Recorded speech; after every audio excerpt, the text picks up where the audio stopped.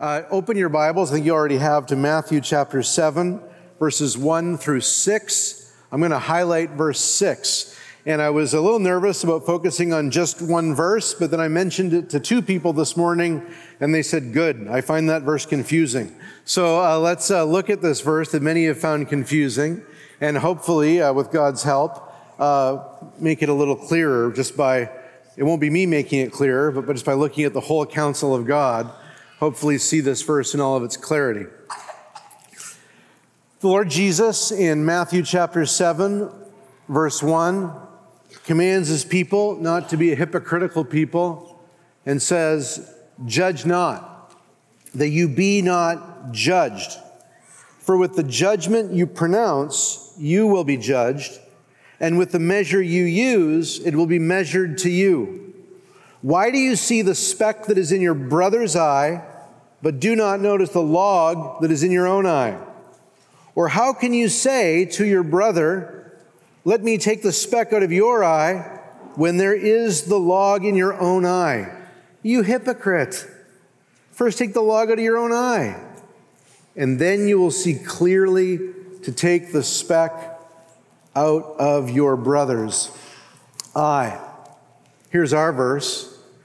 Do not give dogs what is holy, and do not throw your pearls before pigs, lest they trample them underfoot and turn to attack you. Father, we come before you and we ask you that your word will be a light unto our feet and a lamp unto our path, and we beg you that each of us would be humble and broken and trembling at your word, and that you would allow your word to come forth in a demonstration of the Spirit and of power, so that our faith would not be in man, but in the word of God, which this really is. We pray this in Jesus' name. Amen. As we approach the verse we're in this morning, Matthew chapter 7, verse 6, I'm overwhelmed by one particular thought. And what I'm overwhelmed by and what I'm thinking about is the thoughtfulness of God. It struck me over and over and over as we've gone through the Sermon on the Mount. It seems like every time I preach a sermon series, there's one thing that seems to repeat itself to my soul over and over and over. When we were in Isaiah, the Lord kept just driving home to me the continuity of the Bible, how these promises in the Old Testament are all fulfilled in the New, and we have this one scripture with one story. But what struck me over and over and over, I know I've mentioned it to you, but I want to fill it out a little bit.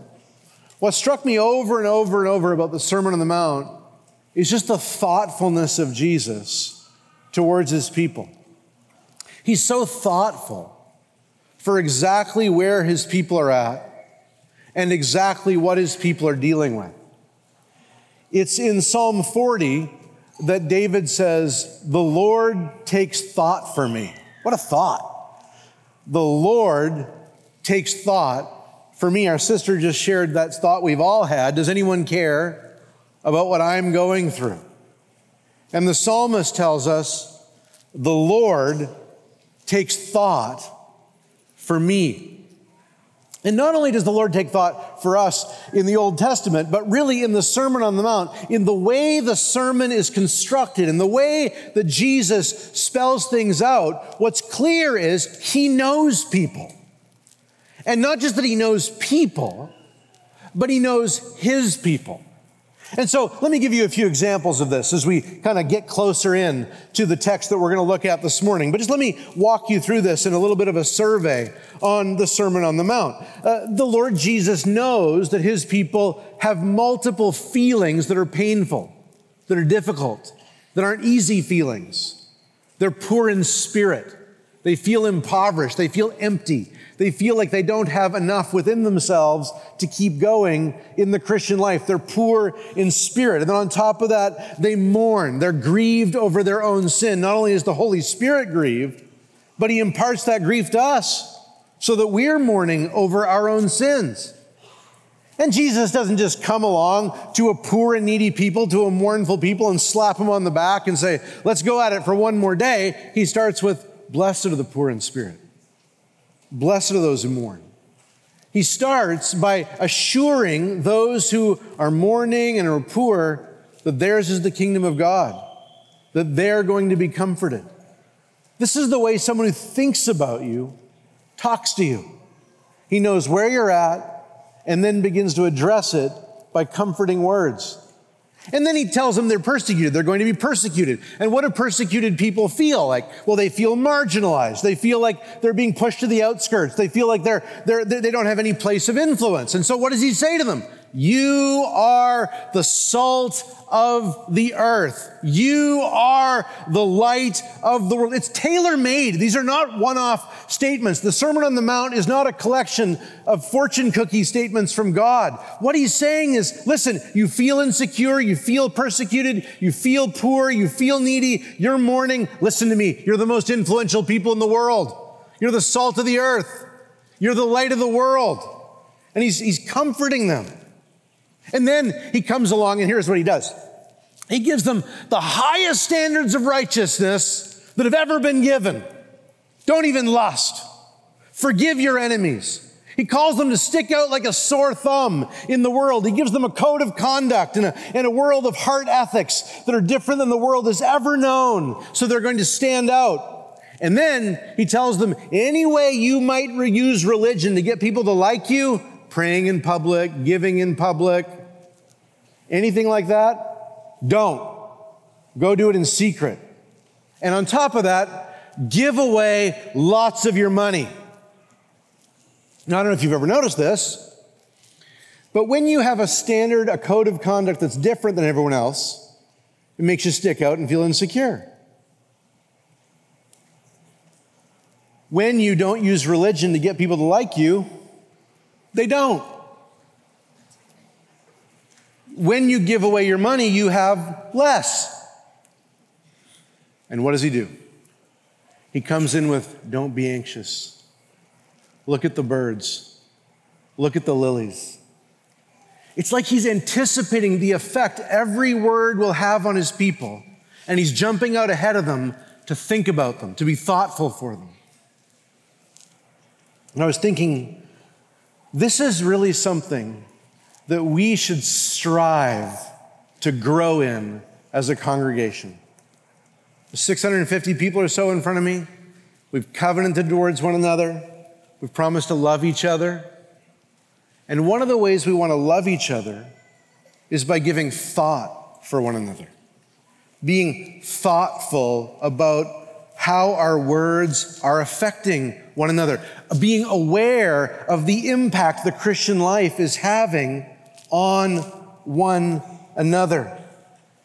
When Jesus notices that his people might feel nervous, he's there with promises that'll help them not be anxious. When Jesus is aware that his people might feel poor and needy, he's there with promises of blessing. And what an amazing thing it is when you're surrounded by Christians who aren't just thinking about themselves and their needs, but are actually proactively jumping ahead to consider you. And they're doing it with wisdom. This is what strikes me over and over about the Sermon on the Mount. It's like he says something that'll make you nervous, he comes to deal with your anxiety. He says something that'll make you persecuted, he comes in to deal with your feelings of insignificance. There's an awareness, there's a wisdom to the way he approaches his people. I wonder, do you pray for that kind of wisdom in your Christian life? Do you pray for the kind of wisdom that would be aware of how life is affecting someone else, how the truth of God might be impacting someone else, and then has wisdom to minister into their needs right there in their difficulties? If you're sitting here and going, well, I don't pray that as much as I should, let me give you two prayers. I've loved these prayers for years in my Christian life, and it's so striking to me that the wisdom that Jesus displays on the Sermon on the Mount, knowing how his word is going to affect you, getting out ahead of it with promises and comforts, that kind of wisdom Paul prays for in not only the book of Philippians, but the book of Colossians. Listen to these prayers. Make them your own in the coming weeks and months. Paul prays in Philippians 1:9, and it is my prayer that your love may abound more and more. Of course, I want you to love people more. But listen to what he says. He goes on, It's my prayer that your love may abound more and more with knowledge and discernment. There's a lot of people who love, but they're dumb, right? There's a lot of people who want to care for people, but they haven't got a lot of savvy in doing it. They show up at the home of a family who's experienced a miscarriage, and they're immediately rushing to the bubbly, giggly verses of the Bible and not able to mourn with those who mourn. They haven't thought about this person they're dealing with. Listen to this prayer from Colossians chapter 1. From the day we heard, we have not ceased to pray for you, asking that you be filled with the knowledge of his will in all spiritual wisdom and understanding. So you can apparently be filled with the knowledge of his will in folly and be quite foolish in how you handle the knowledge of his will. And so Paul prays, we have not ceased to pray for you, asking that you may be filled with the knowledge of him in all spiritual wisdom and understanding. I mentioned, and Pastor Jeff mentioned in the prayer, but I mentioned in the State of the Church address that one of the areas I would love to see us grow in the coming year is the area of discipleship. And one of the main things we're doing in discipleship, whether it's going out for coffee with another believer or leading a small group Bible study or just coming to church early and staying late to have intentional conversations, is we're just hearing Christians who are already intent on obeying and being thoughtful to help them exercise that obedience wisely. Noticing they feel poor in spirit, coming out with a blessing.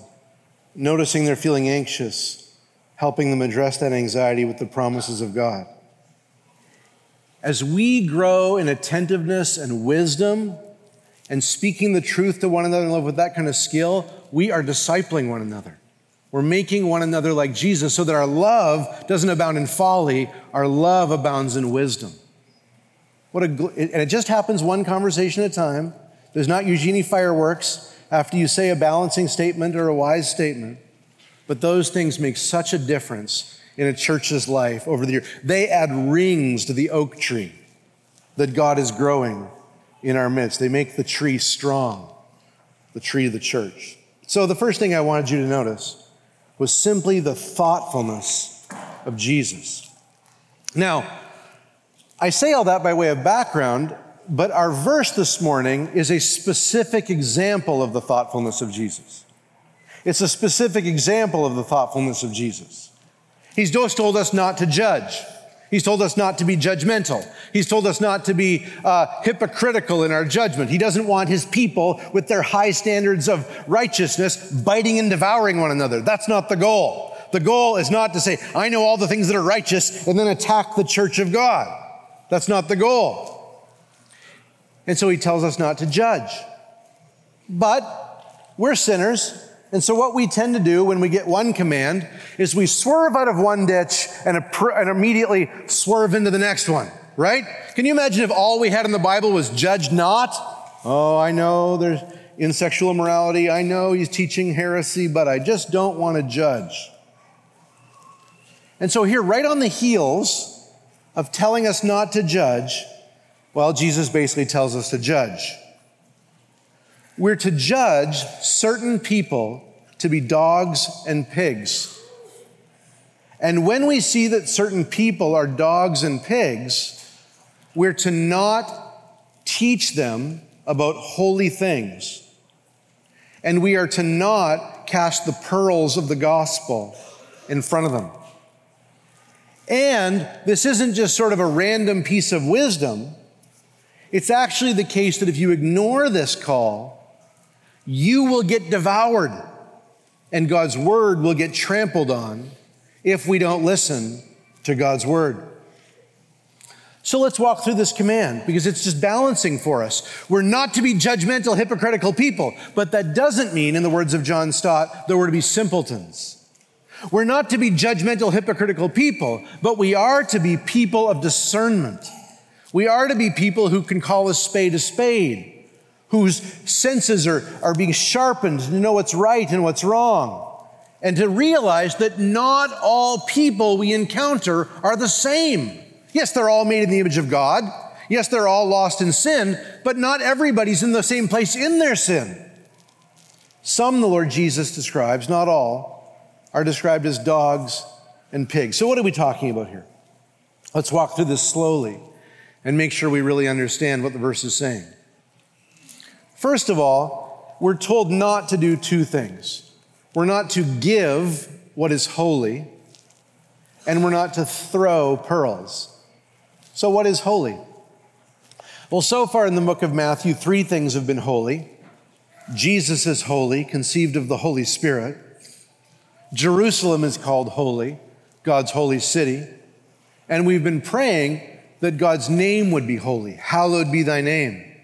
So the things that are holy are the things that have to do with God. God the Father, God the Son, God the Holy Spirit. His gospel that he came to bring. His death on the cross, his resurrection. All of those would be the things that we count as holy, as precious to God. And then there are things that are pearls. And this one's actually quite simple. We know that a pearl is precious, but Jesus actually tells us that a pearl is a picture of the kingdom of heaven. Matthew 13 says, again, the kingdom of heaven is like a merchant in search of fine pearls, who finding one pearl of great value, went and sold all that he had and bought it. Knowing Jesus, his cross, his death, his resurrection, his salvation, it's like a pearl that you give up everything to go get. This is what we're talking about. We're talking about the central truths of our faith.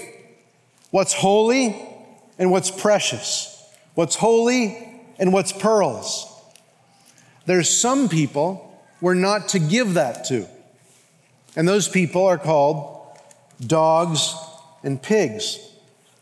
Now, I know many of you have a tender little pooch at home that you bought a special Christmas sweater for, and is just the love of your life. And we like our dog quite a bit too. But the facts are that to the Jew, a dog was not a pet. A dog was a mangy pack animal that lived on the edge of town and would be something closer to the coyotes that you might run into if you're in a park at the wrong time of day. They were dangerous, they bit, and they were harmful. You're thinking more hyena than you are Benji. And then pigs, of course, were almost synonymous in Jewish language with everything that was dirty. The kosher laws of the Old Testament, of course, required that Jews did not eat pigs, and so pigs never would have been domesticated. There were no babes, there were no Wilburs in the Old Testament whatsoever. A pig would have been much closer to a warthog, again, outside on the edge of town in the dump, something dangerous, something with no cleanliness about it, something that you stayed away from. And so Jesus uses this illustration, this picture, to describe certain kinds of people. But that still doesn't answer all of our questions, does it? Which kinds of people? Well, in one sense, the word dog could just mean unbeliever in general. You remember Jesus had an interaction with a woman where he said he did not give the children's things to the dogs. And of course, he wasn't referring, sometimes we use dog, and I hope you don't use dog this way, but sometimes in our culture we use dog as an unattractive woman. He's not using it like that at all. He's speaking as a Gentile. She's someone outside the people of God. And they were referred to sometimes as dogs. But we want to be careful here, because what's being said is not, don't share the gospel with non-Christians. Good. Everyone agrees with that? Yeah, I'm glad. Okay. What Jesus is teaching here, even though dog can be synonymous with unbeliever and pig certainly could be synonymous with what is unclean, the whole rest of the Bible, and especially the Gospel of Matthew, makes it very clear that we are to share the gospel with unbelievers. Go ye therefore into all nations and make disciples. So we are to share the gospel with dogs and pigs in that sense. But I think Jesus means something stronger here.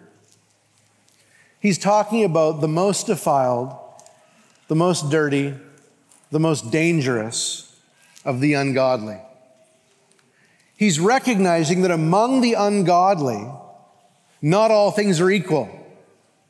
And that among the ungodly, there are certain people who are particularly dangerous, particularly deadly, and they particularly reject with vehemence the truths of God's word. And those people are here being called dogs and pigs. Now, a couple little pieces of theological discernment for us.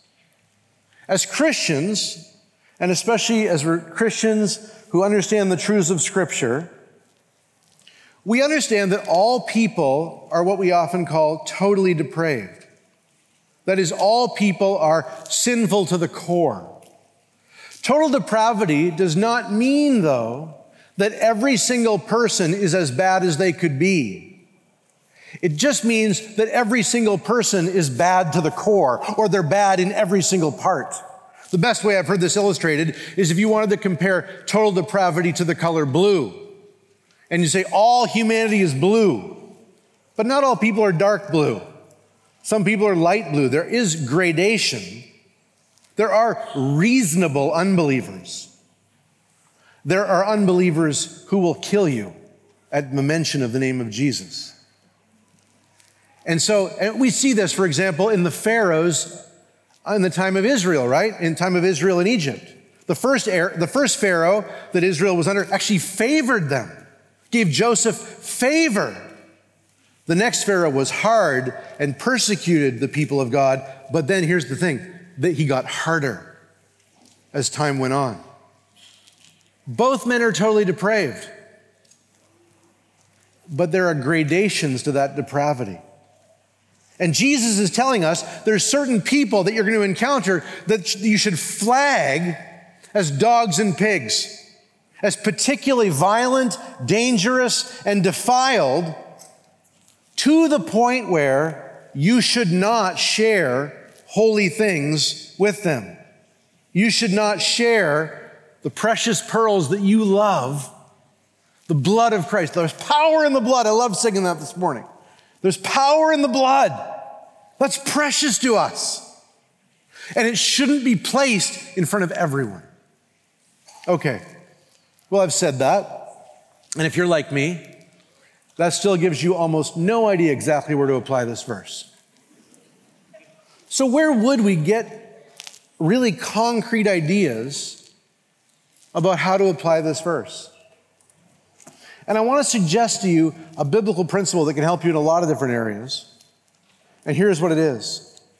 That when we're not sure how a particular truth should be applied, we should do our best to see how faithful Christians in the Bible, especially, and in church history in general, applied that truth. And where do I get that principle?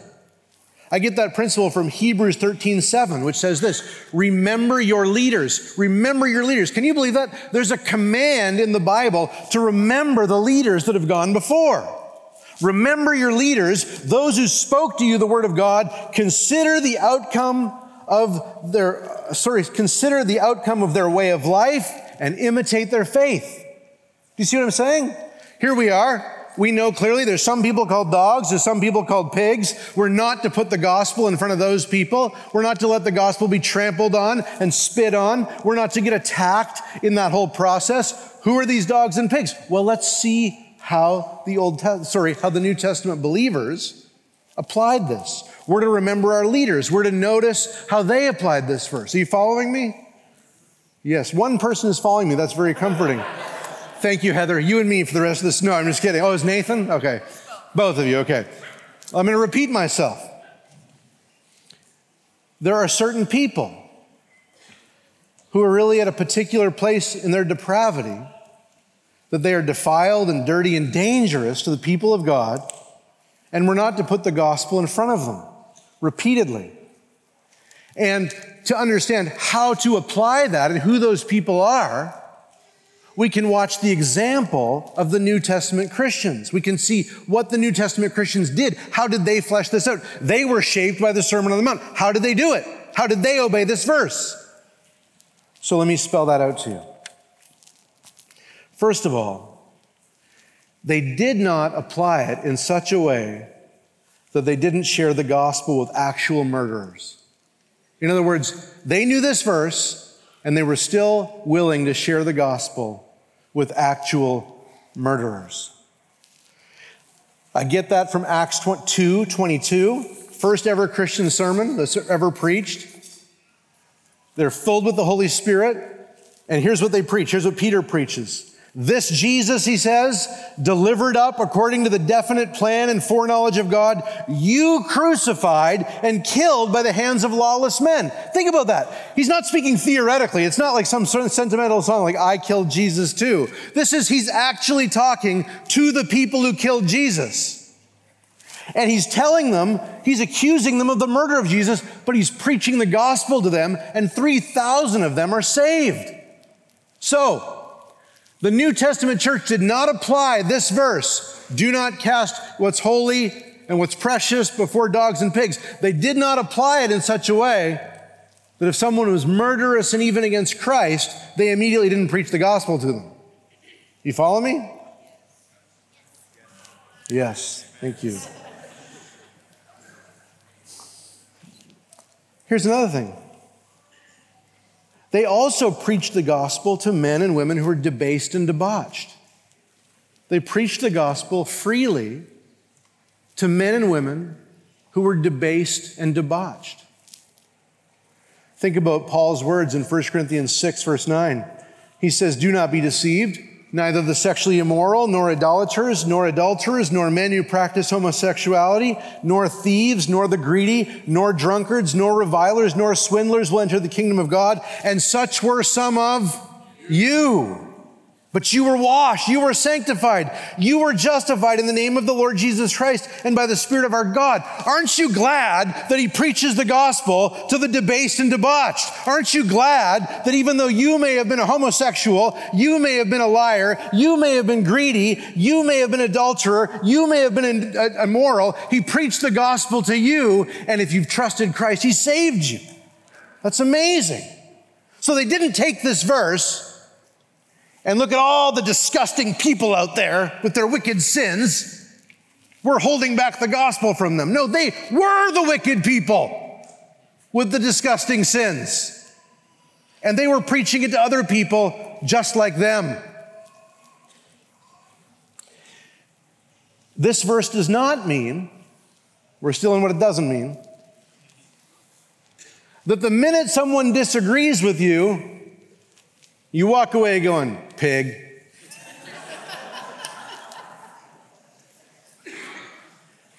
Second Timothy 2:24. This is a word to all Christians, but it's especially addressed to leaders in the church, teachers in the church, and so we should hear it, brother pastors. The Lord's servant must not be quarrelsome, but kind to everyone, able to teach, patiently enduring evil, correcting his opponents with gentleness.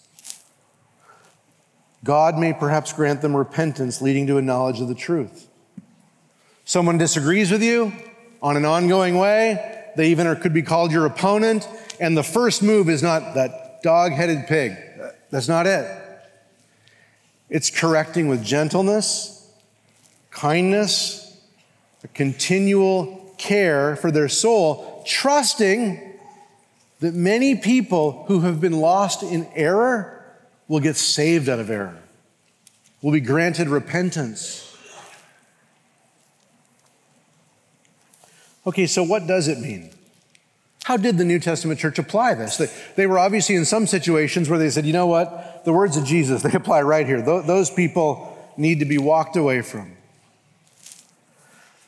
I'll give you a couple examples. First of all, they walked away from those who persistently would not listen. They walked away from those who would persistently not listen. And the reason I add the word persistently is because you don't know if a person won't listen, right? Like none of us have the radar. We're walking up to unbelievers and I saw it above their head. I will not listen. We talk like that. I know they won't listen. But when we talk like that, we are missing the power of the Spirit of God. So Jesus, he commanded his first generation of disciples, if anyone will not receive you or listen to your words, shake off the dust from your feet when you leave that house or town. Beloved, if there are people who consistently will not listen to what you're bringing them from the gospel, you are called to not continually bring the gospel to them. Now, I'm going to talk lots in a minute about how much we should be bringing the gospel, but we need to start there because honestly, sometimes we waste our time sharing the gospel over and over and over with people who won't listen, rather than taking our time, which is precious and short, and bringing the gospel to those who will listen. The second thing we see in the example of the New Testament church is that when people became violent against the preachers of the gospel, they felt at liberty to shake the dust off their feet and move on. The dogs were devouring them, if you will. Acts 13, verse 49. And the word of the Lord was spreading through the whole region, but the Jews incited devout women of high standing, and the leading men of the city stirred up persecution against Paul and Barnabas. So here's Paul and Barnabas trying to preach the gospel, trying to do good, trying to love their neighbor. And the Jews stir up men and women against them. And it says, but they shook off the dust from their feet against them and went to Iconium. And the disciples were filled with joy and the Holy Spirit. Another thing we see in the New Testament, an example, is that when a person has a pattern of being dangerous to the people of God, it's fair to tell other Christians about them. When a person has a pattern of being dangerous to the people of God, it's fair to tell other Christians about them. 2 Timothy 4:14. Alexander the coppersmith did me great harm. The Lord will repay him according to his deeds. And then he says to Timothy, beware of him yourself, for he strongly opposed our message. Do you hear the idea there? Alexander the coppersmith did me dirty. Maybe Alexander the coppersmith that got Paul in jail. I don't know. But he's like, listen, Timothy, when you come this way, you watch out for him. Don't let him get you. That's fair game. And so what we're talking about when we talk about pigs and dogs is we're not just talking about unbelievers in general. We should be sharing the gospel liberally and wildly and lavishly with those who don't know Christ, expecting that homosexuals and adulterers and immoral and idolaters and greedy people will get saved. But there comes a time when a person refuses to listen, and when a person is so hostile, scoffing, and even violent against our message that the Bible actually commands us in wisdom not to keep spending our time giving such a person holy things, and not to spend our time placing those pearls before swine. Well, let me apply this a little bit and then I'll sit down.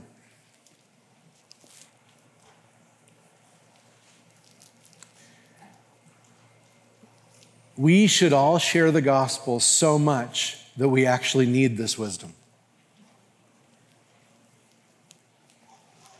The sad part is that many of us, influenced by the hostility and the political climate of our culture, have already labeled all kinds of people dogs and pigs that never should have been labeled this way.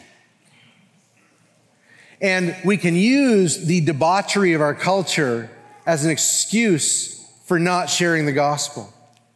But the facts are, we should be so active in sharing the gospel, so busy in sharing the gospel, so clear in sharing the gospel, that instead of this being a theoretical piece of wisdom, oh yeah, when I meet a dog someday, I'm not to give them the gospel. When I meet a pig someday, I'm not to put holy things in front of them. No, we should be so busy sharing the gospel with our friends and neighbors that we might actually meet these people and find people who don't listen and are hostile and we pull back from. But honestly, I would hate it if this verse quelled your evangelistic zeal at all. Instead, we should take this as realize this is zeal, this is wisdom for people who are in the evangelistic battle. This is wisdom for people who are sharing the gospel. And so let's pray. Let's pray. What if this is, I'm not always, the commands of Scripture are binding no matter what, but there are some burdens I'm getting in my heart for 2024. They'll still be important in 2025 because the Bible's not going to change. But they're on my heart, and I'll tell you about them. I would love to see us and me grow to be a more evangelistic people.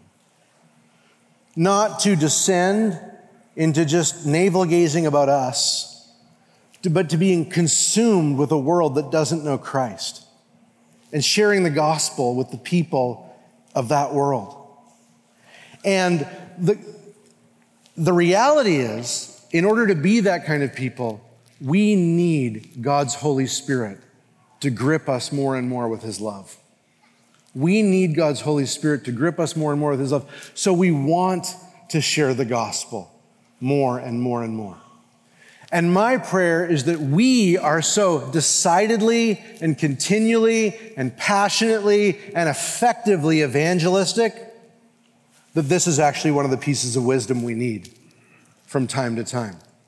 Not too quick.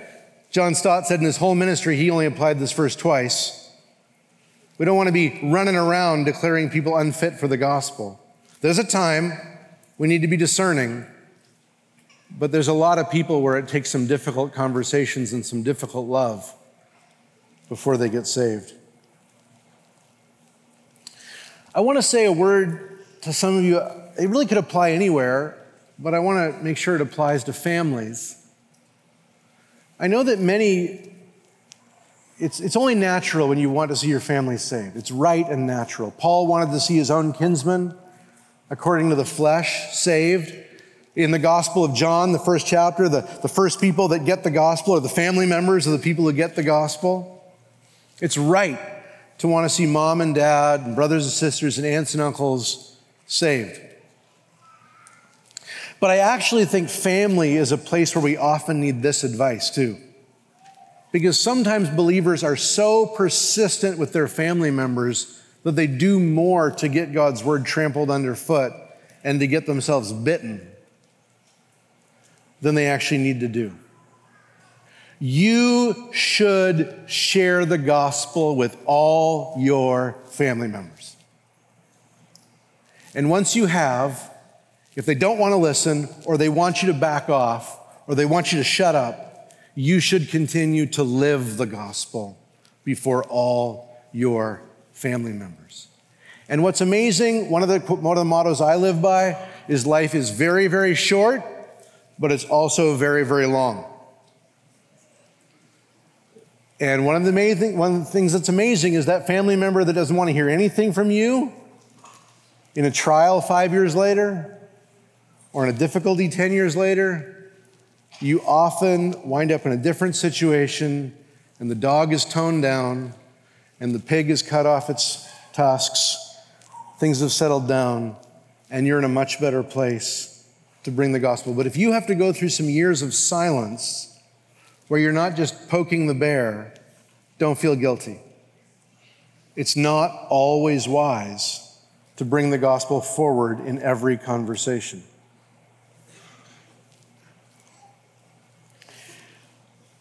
Two last things. I want to warn many of you here.